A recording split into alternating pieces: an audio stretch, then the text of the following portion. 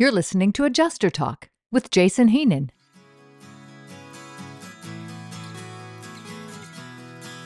What's the number two? All right. So the rule in real estate is that the market's going to be good 6 or 7 years, and then real estate is undoubtedly going to take a breath. For instance, in 2024, we are in a high interest rate environment, which means the government has basically said everybody needs to slow down and stop moving unless you're rich, and then you can move.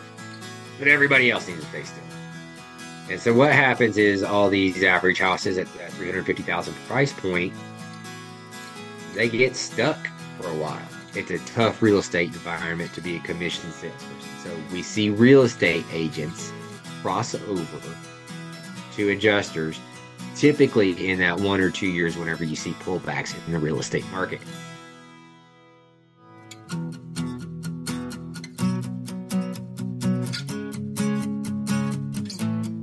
Welcome to Adjuster Talk, your go-to podcast for all things insurance adjusting by Jason Heenan of Royal Adjusting Services, a leader in the U.S. claims adjusting landscape.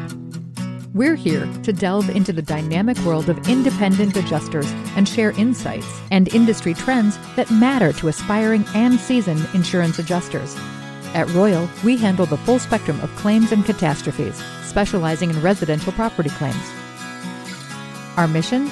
To provide a better, faster, more cost-effective claims experience, improving outcomes, one customer at a time. So whether you're an independent adjuster looking to join a leading team or an insurance agency seeking unparalleled service, Adjuster Talk is your window into professional claims adjusting.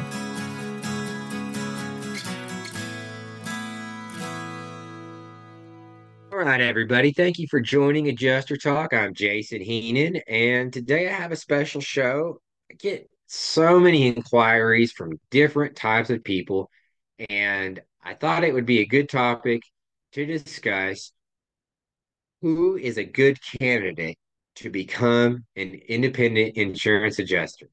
Okay. And keep in mind when I talk about independent adjusting, I'm not talking about crop adjusting or inland marine adjusting or even auto adjusting. I'm talking about adjusting houses and commercial properties. Okay. That's the type of adjuster Royal Adjusting Services specializes in. That is the business that we're in specifically. Not that I'm saying anything bad about those. I wish we could get in those other lines of business, but it is what it is. We're good at adjusting houses and commercial buildings. So, who's a good candidate? Okay. And I made this list just out of experience for the people that have crossed over and made it. Okay. So, I would say the number one type of crossover from a different career to adjusting would be an obvious one, and that is construction. Okay.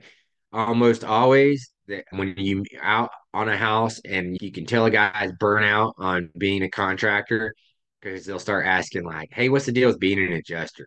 Tell me about that. And they'll want to know what are the details. And then after they compare it to adjusting to what they're doing, there is a lot of people who are just like, you know what? I am going to go get my license and I'm going to try this because contracting is a super competitive business. Think about that. A roof is not an inexpensive thing. So there is a nice commission involved in selling a roof, but it is not easy. It's not as easy as just showing up and saying, hey, we have a good crew, we have a good history, we only put on good materials, and we warranty this roof for whatever they warranty it for. There are a lot of people who offer that exact same service. And the problems that you have in front of you whenever you're a contractor, first of all, does that roof qualify for replacement? Second of all, how big is this person's deductible? There's a lot of 2% deductibles out there. So if you take the average house value in the United States is around $350,000 and a 2% deductible is what they have on their policy, that is a $7,000 deductible a lot of people have on their houses and they don't want to pay that, right? So you have a few obstacles right away. Whereas the claims adjuster, they should be completely unbiased as to what the value of the claim is. They're there to provide a service no matter what the damage is. That means good customer service. That means a good scope, whether there's anything to look at or not. You're going in and you're being consistent and you're making the same report. When the numbers come out different at the end from one that's a roof that's been toasted and a roof that's not been toasted, that's just a benefit of being an adjuster. The roofer, on the other hand, still has some big hurdles they have to get over to get to payday. One of the other things that a roofer has to do is collect depreciation. Let's say they have a good deductible and they're willing to pay it, and they don't have to offer an upgrade or offer this or offer that. Let's say you got a good customer who just wants the work done and wants to pay their deductible and go on about their life. Even after the claims adjuster is done with their business, there's a replacement cost check typically involved in any policies that are replacement cost and not actual cash value, two very different types of policies. So claims are paid on an actual cash value basis, which means that there is a second check that will be sent to the homeowner if they're insured for replacement cost, and most people are, that the roofer has to also collect. And it's not as easy as knocking on the insured's door and saying, hey, by the way, about that 5,000 you owe me right now, I'd like to collect that. That's not how the conversation goes. After the roofer's done, they have to submit proof that they've done all the work that they said they were going to do and send in some sort of certificate of completion, which typically includes photos. The roofer just didn't go out there and do just the shingles. They went out there and did everything on the estimate, the drip edge, the felt, the pipe jacks, the shingles, the gutters, gutter guards, window screens, window beading. There's so many things that are typically involved in a claim. So it's not just an easy road of contracting. Now, the guys who are good at it, they're good at it. They know how to collect that money. They know how to handle these conversations and keep their business timely and tidy. For independent adjusting, you have your own logistical things that you're going to have to focus on, but they are different challenges than what there are as a roofer. So it is not uncommon, if you want me to get back to the main point here, it is not uncommon to meet a frustrated contractor out at a house and them say, man, how would you go about getting into adjusting? I need something more consistent. I don't like this hot and cold thing. And of course, adjusting has its own hot and cold, but it is different. So I would say the number one type of crossover is someone who's tired of doing contracting. And again, I did this with my buddy Clinton Harper way back when, in between getting rural adjusting services going and figuring out my relationship with Pilot and basically needing to be home more often because I had little kids. I have partaken in contracting, and it's a challenging business.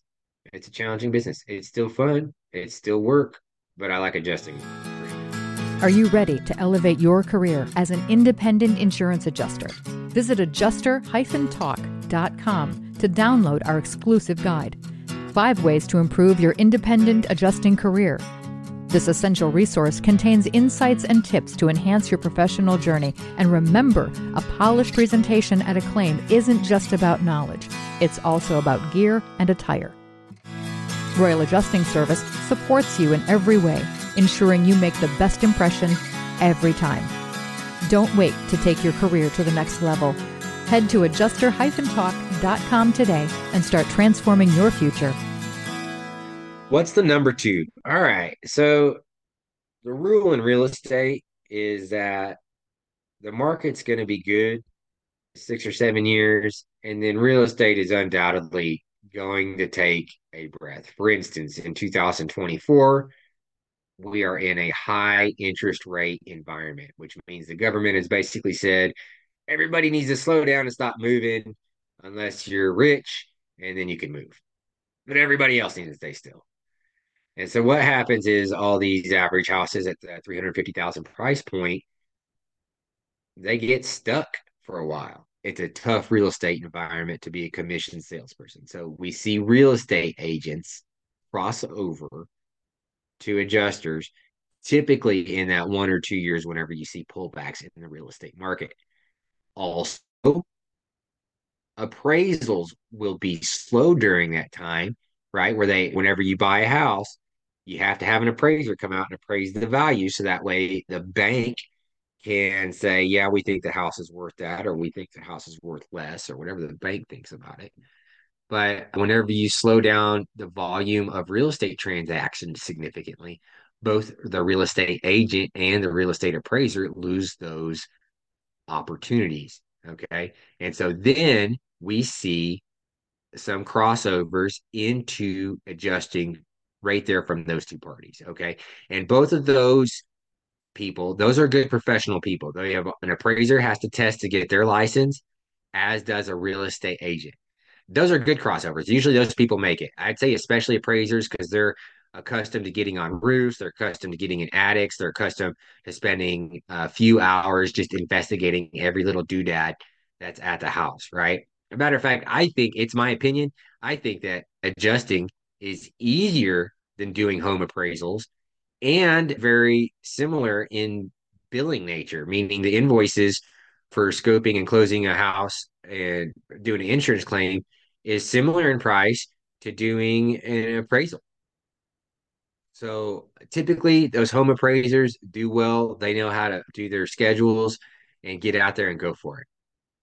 The agents, honestly, when the real estate market heats back up, it's pretty much easy money for those guys if they know what they're doing. They always cross back over into real estate. They take off their adjusting magnet and they put on their real estate magnet on their car door. All right. And then the third person, this person's a shoe in to do good. This was me. This is a few people that work at Rural Adjusting Services. They are staff adjusters. Okay. I know I've told my story before. I'll make it brief and quick so you don't have to hear it again for the 100th time. But I was a staff adjuster, and that's where I got my basic training and then saw the big opportunities blowing up in the Gulf of Mexico in the form of giant hurricanes. And I was like, yep, that's for me. That is what I want to be doing. I do not want to be hanging out in the Arizona desert. I want to go be part of the action. And so we see staff adjusters do very well. I'll give you another example. There's a Texas insurance company called Germania Insurance. It is a good company. They are smart. They've gotten through this economic pinch for insurance companies with relative ease, no downgrades, didn't lose any of their reinsurance certificates, anything like that. These guys are really sharp business people. We have no less than three or four different adjusters who were staff adjusters for Germania. And then they decided they want to go set up their independent adjusting business because they have enough of a network, which is something we need to talk about. And I haven't touched a bit on networking yet in this relaunch. But staff adjusters do very good. They understand the business. Most of the time, if they've been a staff adjuster for very long, that means they've dealt with independent adjusters. And if they have dealt with independent adjusters, it means that they have had some difficult times with the less qualified. So they know what not to do, which is super important, right? That's how you stay off the radar. And the last thing you want to do is jump on someone's radar and become a pain in their butt. You want to be part of the solution, not part of the problem. Staff adjusters do very well. I would say they probably outperform contractors, appraisers, or real estate agents when it comes to crossing over to independent adjusting. Keep in mind that anybody who is organized and understands how to manage their time, there is no limitations for crossover. As a matter of fact, one of my favorite people who I've ever adjusted claims with was a lawyer who got tired of the desk work. He got tired of sitting there behind the desk and writing all day and reading all day and likened himself to an outside dog, not an inside dog. And so that guy gave up the practice of law to go out and pursue insurance claims because it's fun. It's not easy, but fun. You get to see different people. You get to go out and see different situations. And then, of course, you got that mind setting that you're going to go out there and try to help whatever situation it is, even if it's a bad situation where you can't write an estimate that's going to get the homeowner money because they don't qualify for whatever reason. Maybe it's not covered, maybe it's not even damaged, but you get your chance to put your twist on a situation and hopefully improve it. There are four different types of people who cross over well. And of course, the lawyer did a good job. They know what to do. I will say this is my last point before we finish this episode. whenever I started, the old timers who trained me, and these guys knew construction, they know materials, they knew how to handle themselves in the field. They struggled with technology, the improving technology. So they always said, you're going to have your job taken by a nerd with a computer someday. That already happened, right? And I think I was the nerd with the computer. I'm not sure. But now there's even new and better nerds with computers. And they are the guys that are moving in to take our work now. So we got to stay up. We got to keep grinding away and making sure we're not falling behind on our technical skills. That's it. That's what I got for you today. I hope you enjoyed this episode of Adjuster Talk. If you are one of those parties and want to figure out what independent adjusting is about, please visit royaladjustingservices.com website. Look for the Adjuster Talk heading across the top. Click on that, and then you'll see there's some affiliate education programs. You can dig through them and see what they have to offer. What they are is a couple of guys that I've known for a long time who started adjusting schools 10 years back, and now after they figure out what works and doesn't work, they only have the stuff that's working out there for you. Thank you guys. Enjoy your day. And I hope that you found today's episode valuable. Thank you for tuning into Adjuster Talk. If you're inspired to join the ranks of skilled independent adjusters or an insurance agency looking for top-notch claims handling, your next step is clear. Reach out to Jason at Royal Adjusting Services. We're adjusting claims and setting new standards for customer satisfaction and efficiency.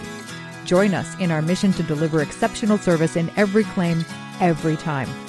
Contact Jason today at royaladjustingservices.com and discover how you can be part of the Royal difference. Your journey in claims excellence starts here.